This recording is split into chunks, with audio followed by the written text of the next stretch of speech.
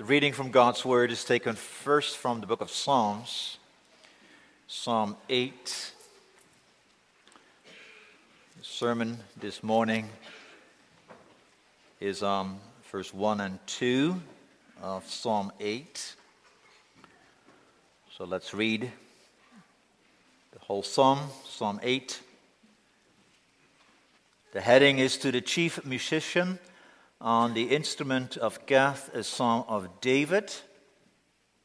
O Lord, our Lord, how excellent is your name in all the earth. You have set your glory above the heavens. Out of the mouth of babes and nursing infants, you have ordained strength because of your enemies, that you may silence the enemy and the avenger. When I consider your heavens, the work of your fingers, the moon and the stars which you have ordained, what is man that you are mindful of him, and the Son of Man that you visit him? For you have made him a little lower than the angels, and you have crowned him with glory and honor. You have made him to have dominion over the works of your hands. You have put all things under his feet, all sheep and oxen, even the beasts of the field, the birds of the air, the fish of the sea that pass through the paths of the seas. O Lord, our Lord, how excellent is your name in all the earth. The Lord Jesus refers to this psalm in Matthew 21, and we'll read that as well. Matthew 21, we read it verses 1 through 17. Matthew 21. Now when they, that is the Lord Jesus and his disciples, drew near Jerusalem and came to Bethphage, at the Mount of Olives, then Jesus sent 2 disciples, saying to them, Go into the village opposite you, and immediately you will find a donkey tied and a colt with her. Loose them and bring them to me. And if anyone says anything to you, you shall say, The Lord has need of them, and immediately he will send them. All this was done that it might be fulfilled, which was spoken by the prophet, saying, Tell the daughter of Zion, Behold, your king is coming to you, lowly and sitting on a donkey, a colt, the foal of a donkey. And so the disciples went and did as Jesus commanded them. They brought the donkey and the colt, laid their clothes on them, and set him on them. And a very great multitude spread their clothes on the road. Others cut down branches from the trees and spread them on the road. Then the multitudes who went before and those who followed cried out, saying, Hosanna to the Son of David. Blessed is he who comes in the name of the Lord. Hosanna in the highest. And when he had come into Jerusalem, all the city was moved, saying, Who is this? So the multitude said, This is Jesus, the prophet from Nazareth of Galilee. Then Jesus went into the temple of God and drove out all those who bought and sold in the temple, and overturned the tables of the money changers and the seats of those who sold doves. And he said to them, It is written, My house shall be called a house of prayer, but you have made it a den of thieves. And then the blind and the lame came to him in the temple, and he healed them. But when the chief priests and scribes saw the wonderful things that he did, and the children crying out in the temple, saying, Hosanna to the Son of David, they were indignant, and said to him, Do you hear what these are saying? And Jesus said to them, Yes. Have you never read, Out of the mouth of babes and nursing infants, you have perfected praise?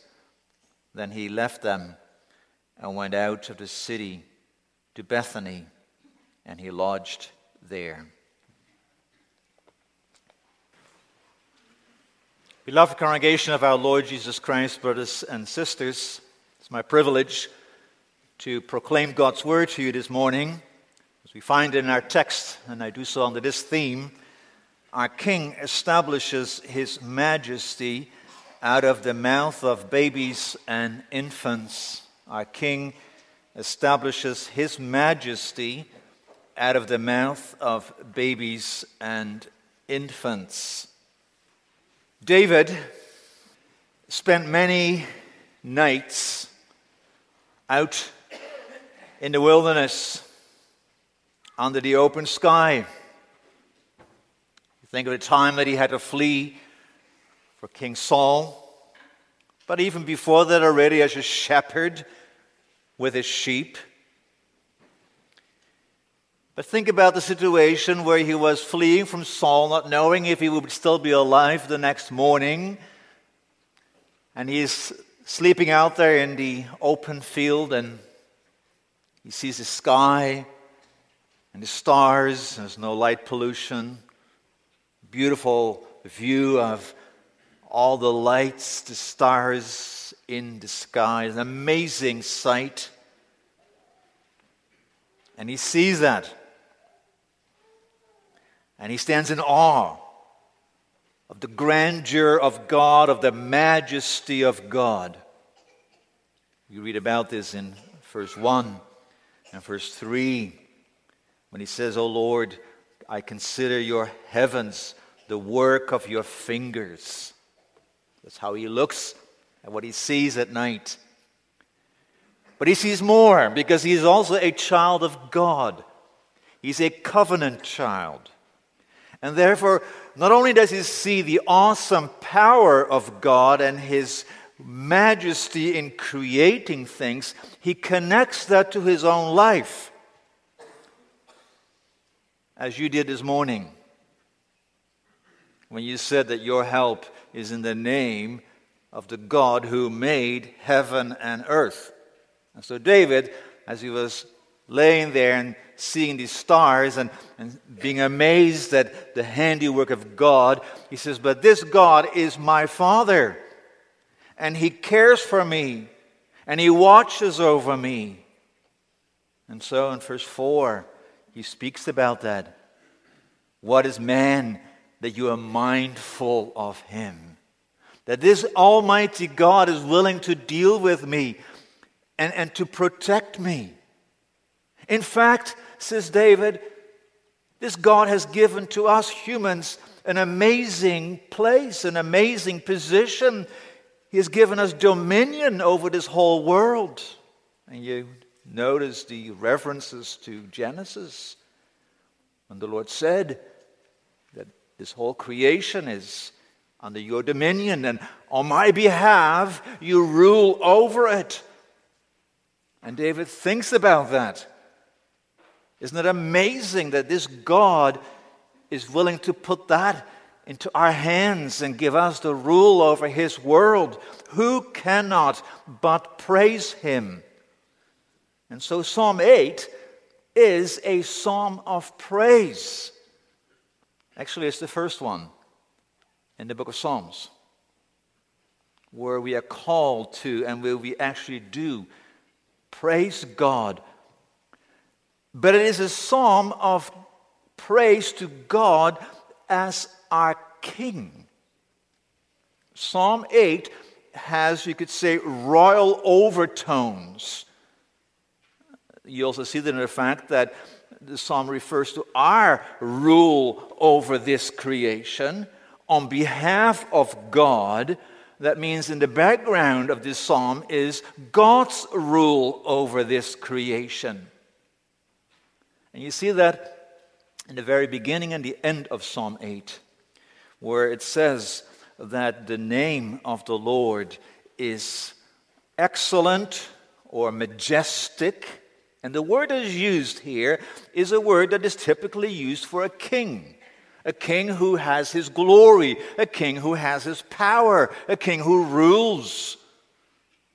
It's also referred to, for example, in the Song of Moses, after God had destroyed Pharaoh and his host and Exodus 15, and they were standing at the shores there, and then they acknowledged the majesty of God, and that means he is king, and he rules, and he protects his people, and he destroys his enemies.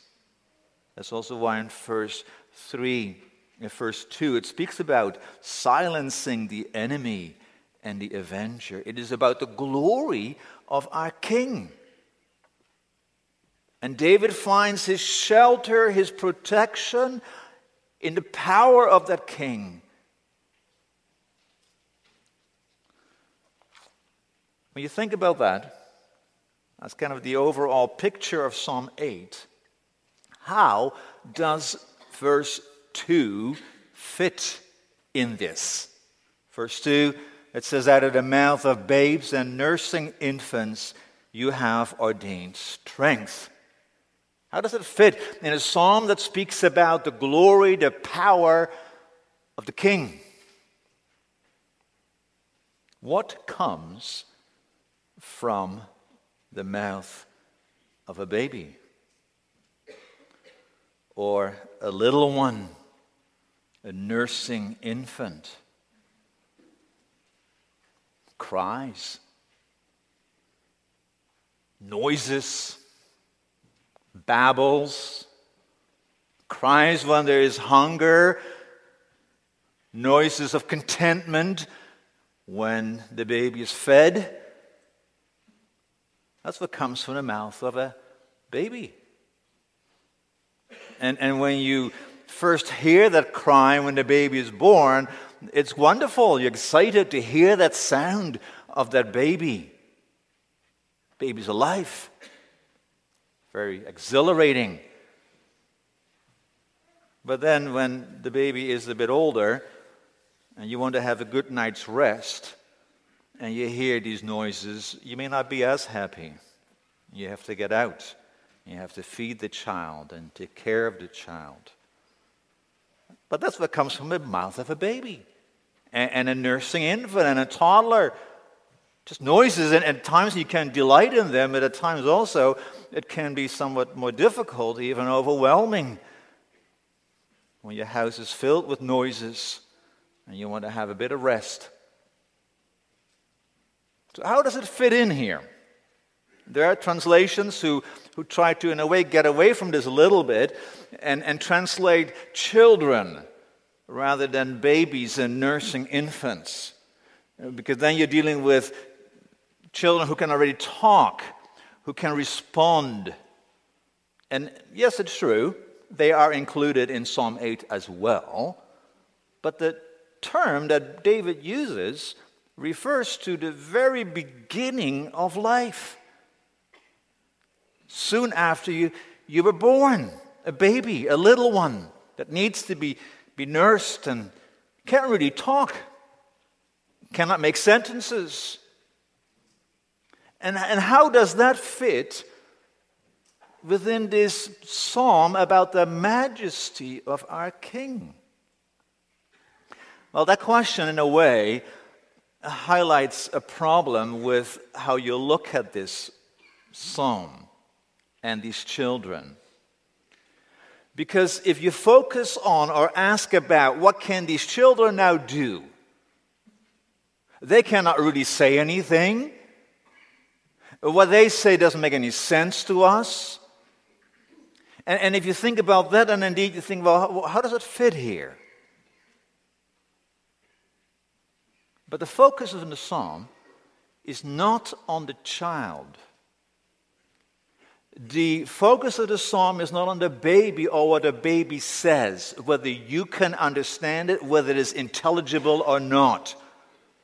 The focus of the psalm is the king and his glory and his power, and how he, in demonstrating his power, uses the sounds that come from the mouths of babies. Whether you understand them or not, it doesn't matter. The point is what he does with it. And that is what Psalm 8 highlights. How our King is glorified by what comes from their mouths, and he uses it. That David David speaks this way, brothers and sisters, should not come as a surprise. That David speaks about the little ones in such glowing terms is no surprise, because David knew himself to be a child of God's covenant.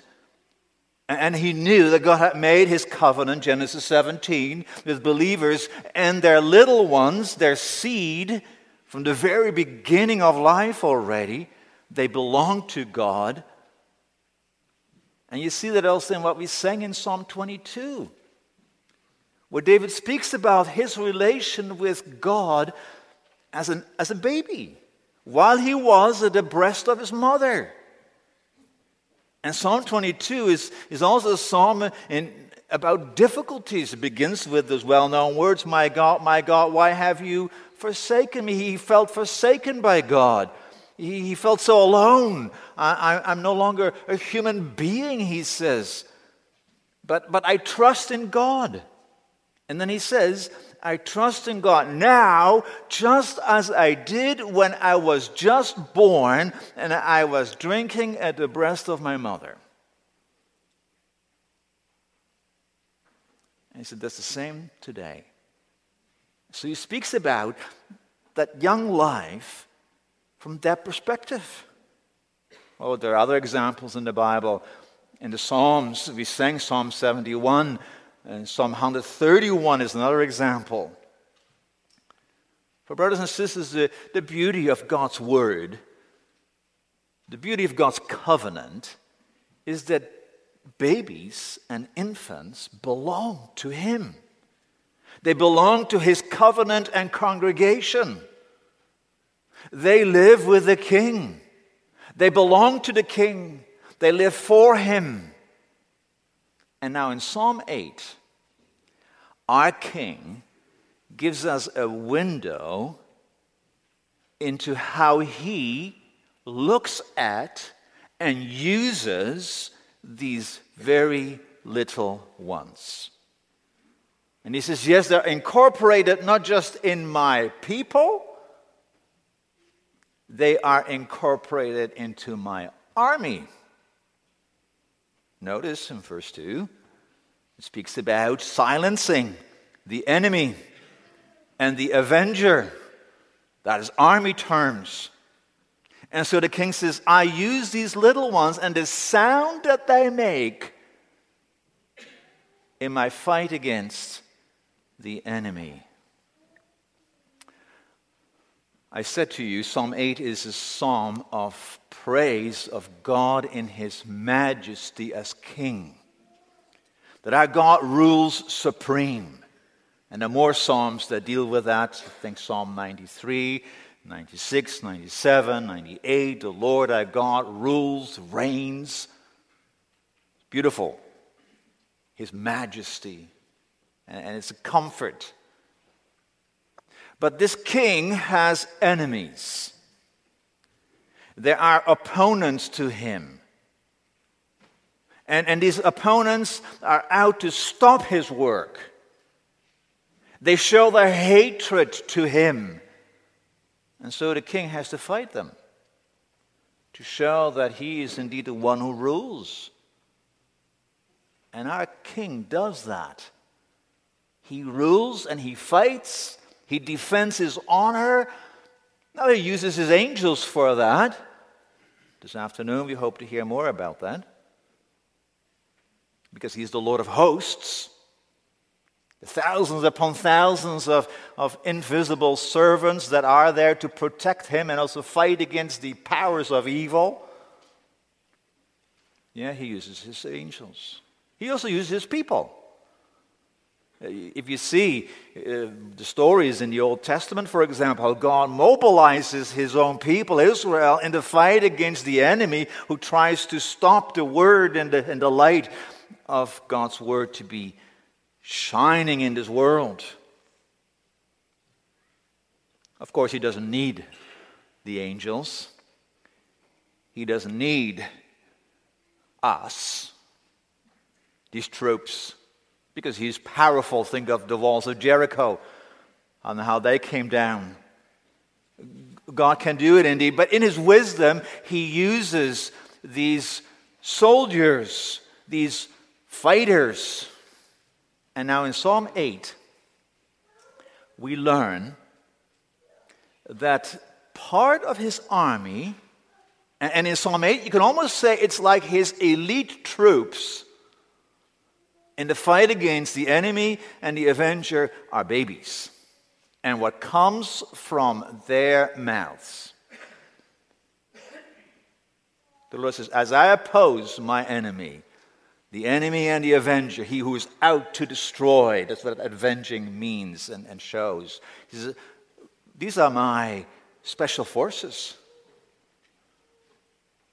These little ones. And their weapon is what comes from their mouths. What does that mean? It means, brothers and sisters, our God does not need trained soldiers to defend his power. Even that simple sound of that little one, that already is his weapon. That's how powerful he is. He doesn't need skilled speakers, debaters, in order to oppose the enemy. He can do it with sounds that come from the mouths of a little one, even though you can't understand that. Our King is so majestic, so powerful, that that sound is already enough to destroy the enemy. He uses it as a fortress, as his special forces, because when the enemy hears those sounds, he's silenced. No, this is not said to idealize what children do. We can have a tendency of doing that. That we say, they're so innocent and wonderful what comes from their mouths. That's not Psalm 8. It's not about these children. They are conceived and born in sin. No, it is about the King and how powerful he is so that we can trust in him. If your King is able to destroy that powerful enemy in this way, then you can fully rely upon him. Then you should have a high opinion of what he can do and how powerful he is and how wonderful it is to put your trust in him. That he who created the stars is also using those sounds to destroy the enemy. Trust in him. For how does that sound defeat the enemy? There's more here than just, God can use that simple sound to show how powerful he is. That sound of that baby crying out, whether it is the first sound you make when you're born, or whether it is later on in the middle of a night when you want to be fed, that sound tells the enemy God's work cannot be stopped. That sound, that noise that is happening in your home, that you hear in the halls of the school, that is the indication to the enemy God's kingdom work goes on. I can't stop it. That's why it's so beautiful to teach them. That's why it is so beautiful to have them part of your family. They're essential in God's army. No, we don't underestimate the power of the enemy. Certainly, he's cunning. But with Psalm 8, we may praise our God for his majesty, because he tells the enemy, by the sounds of these babies, I will not be stopped. My kingdom will come. And brothers and sisters, that understanding of Psalm 8 verse 2 is also supported by what we read in Matthew 21.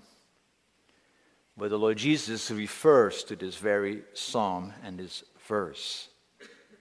And also in the context again of a king, the son of David. Let's consider what we learned from Matthew 21. It is the last week of the life and the ministry of our Lord Jesus before he was arrested and was crucified. And the chapter, we began in the beginning, verse 1, highlights what happened in Jerusalem, where the Lord Jesus is led into Jerusalem on that donkey and its young one, that triumphal entry, and the people shouting, Hosanna. The Son of David is coming to the city of David in the name of the Lord. It's a beautiful moment where, in a way, you can say, yes, they have recognized now who our Lord Jesus is. The Father is directing all of this as well. And then he goes to the temple and he cleanses the temple because it was made into a den of thieves by commerce that was happening there and that was stopping what the temple was all about, and that is the ministry of reconciliation, the shedding of the blood. And in a way, the Lord Jesus is saying it will all be stopped pretty soon. And in doing that, he shows his kingdom, the powers of his redemption. The leaders don't like him, though. The Pharisees, the scribes, they question what he does. And then children cry out in the temple, it says, Hosanna, the Son of David. They take up what they had heard and they say it. And the leaders take offense at that, at those voices in the temple. Those shouts, they're indignant. And then the Lord Jesus, he takes these children under his wings. He does it more often in the Gospels. And he says, this is a whole lot better than your commerce. This is what the house is really all about, and not what you made out of it. And then he says, don't you know what Psalm 8 says? And then he quotes it. And it's a bit of a change, and it can be because of the translation that the Lord is referring to, the Septuagint, that from strength it becomes praise, but the difference is not that big in that also in Psalm 8, that strength is the praise of God, the adoration of God. So he says it. This is what is happening here. Now, brothers and sisters, again, in Matthew 21:2, we should not idealize these children or romanticize them. These children probably did simply what children typically do. They imitate. They hear adults saying it, so they're going to say it too. That's what they do. Typically in play, they will imitate what adults do, and they play it. But it can change just like that. So do not speculate here on what was in these children, how they thought. In a few days, the crowds will cry, crucify him. It's very likely that some of these children will do that as well, because the adults were doing that. They joined them. Now, the point is not what lives in them here. The point is, again, how the king uses them over against the enemy. That's Psalm 8. That the king is so powerful, he can use these voices, these sounds, and he is no longer dealing with just little babies, these children who can talk, who can say, well, here's the king. Hosanna to the Son of David. Because look what's happening in chapter 21. The king is coming to his palace, to the house of God. And he's opposed. And there you see the enemy who says no and wants to stop him and already has made up its mind they're going to kill him. They do not bow to him. They do not give honor to him. The Pharisees do not come out and say, Lord, you are the Son of David. We will honor you in all that you do. And since they are not, then the Lord is engaging his elite, his special forces to silence them. Because notice afterward, that's it. They are indignant. But our king says, see, I cannot be stopped. And if you don't do it, and if you oppose me, I'll call on these to tell you who I am and what I do. And that's exactly what Psalm 8 also says. The majesty of our King. Now, brothers and sisters, from David and Christ, we come to ourselves then. Psalm 8, we hope to sing it this morning. And we need to sing it. Because we are also involved in a battle. We know that it is a battle happening in which we should not underestimate the power of the enemy, the avenging foe. But we need to be reminded, and we may express in our song, our trust in the power of our King, and we also then may enlist in that, as our King does, the voices of the little ones. These cries, yes, in the cradle, in your home, around your table, in what they say and have to learn. Our King is using it also today to tell the enemy, see, I cannot be stopped. Though you may at times be disappointed to hear that cry in the middle of the night, or disappointed when your home is so filled with noise, the Lord says, keep in mind, I use it to tell the enemy something, and he hates it because he knows he cannot stop me. And that he hates it is also evident in that our enemy is busy telling this world, children are a burden. You shouldn't have too many of them. Pets are a lot easier. Because children, they interfere with your goals, with your plans, what you want to do. So if you do have them, only a few, and if you don't want them, you abort them. Because he hates the sound of little ones. And as a result, our world becomes more and more silent, and the noises of children are disappearing. The price of selfishness. And brothers and sisters, we live in that world, and we should not give in to that. And we should not be intimidated by that.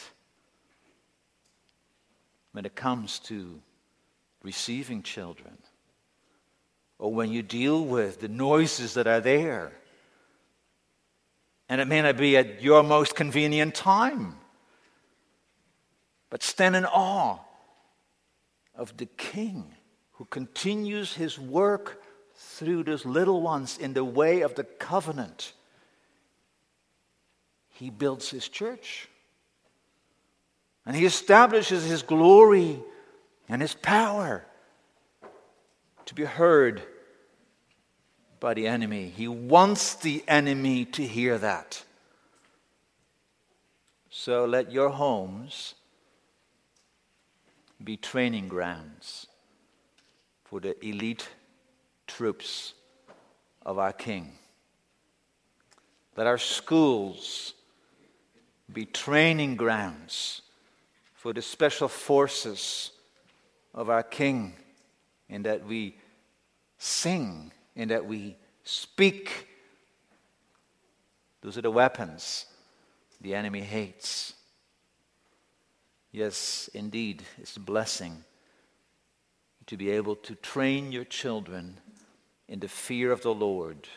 And it begins at such an early age already to prepare them to fight with a free and a good conscience and to use the armor that they have received in Christ. And that's also why we're thankful that we're able to maintain our own schools so that we can help our young ones to develop, to stand firm, so that they may indeed make the good confession and are able to give account of the hope that they have. But it begins at the very beginning with the majesty and the power of our King shows that he uses those noises, those voices, for his glory. His kingdom is coming. Amen.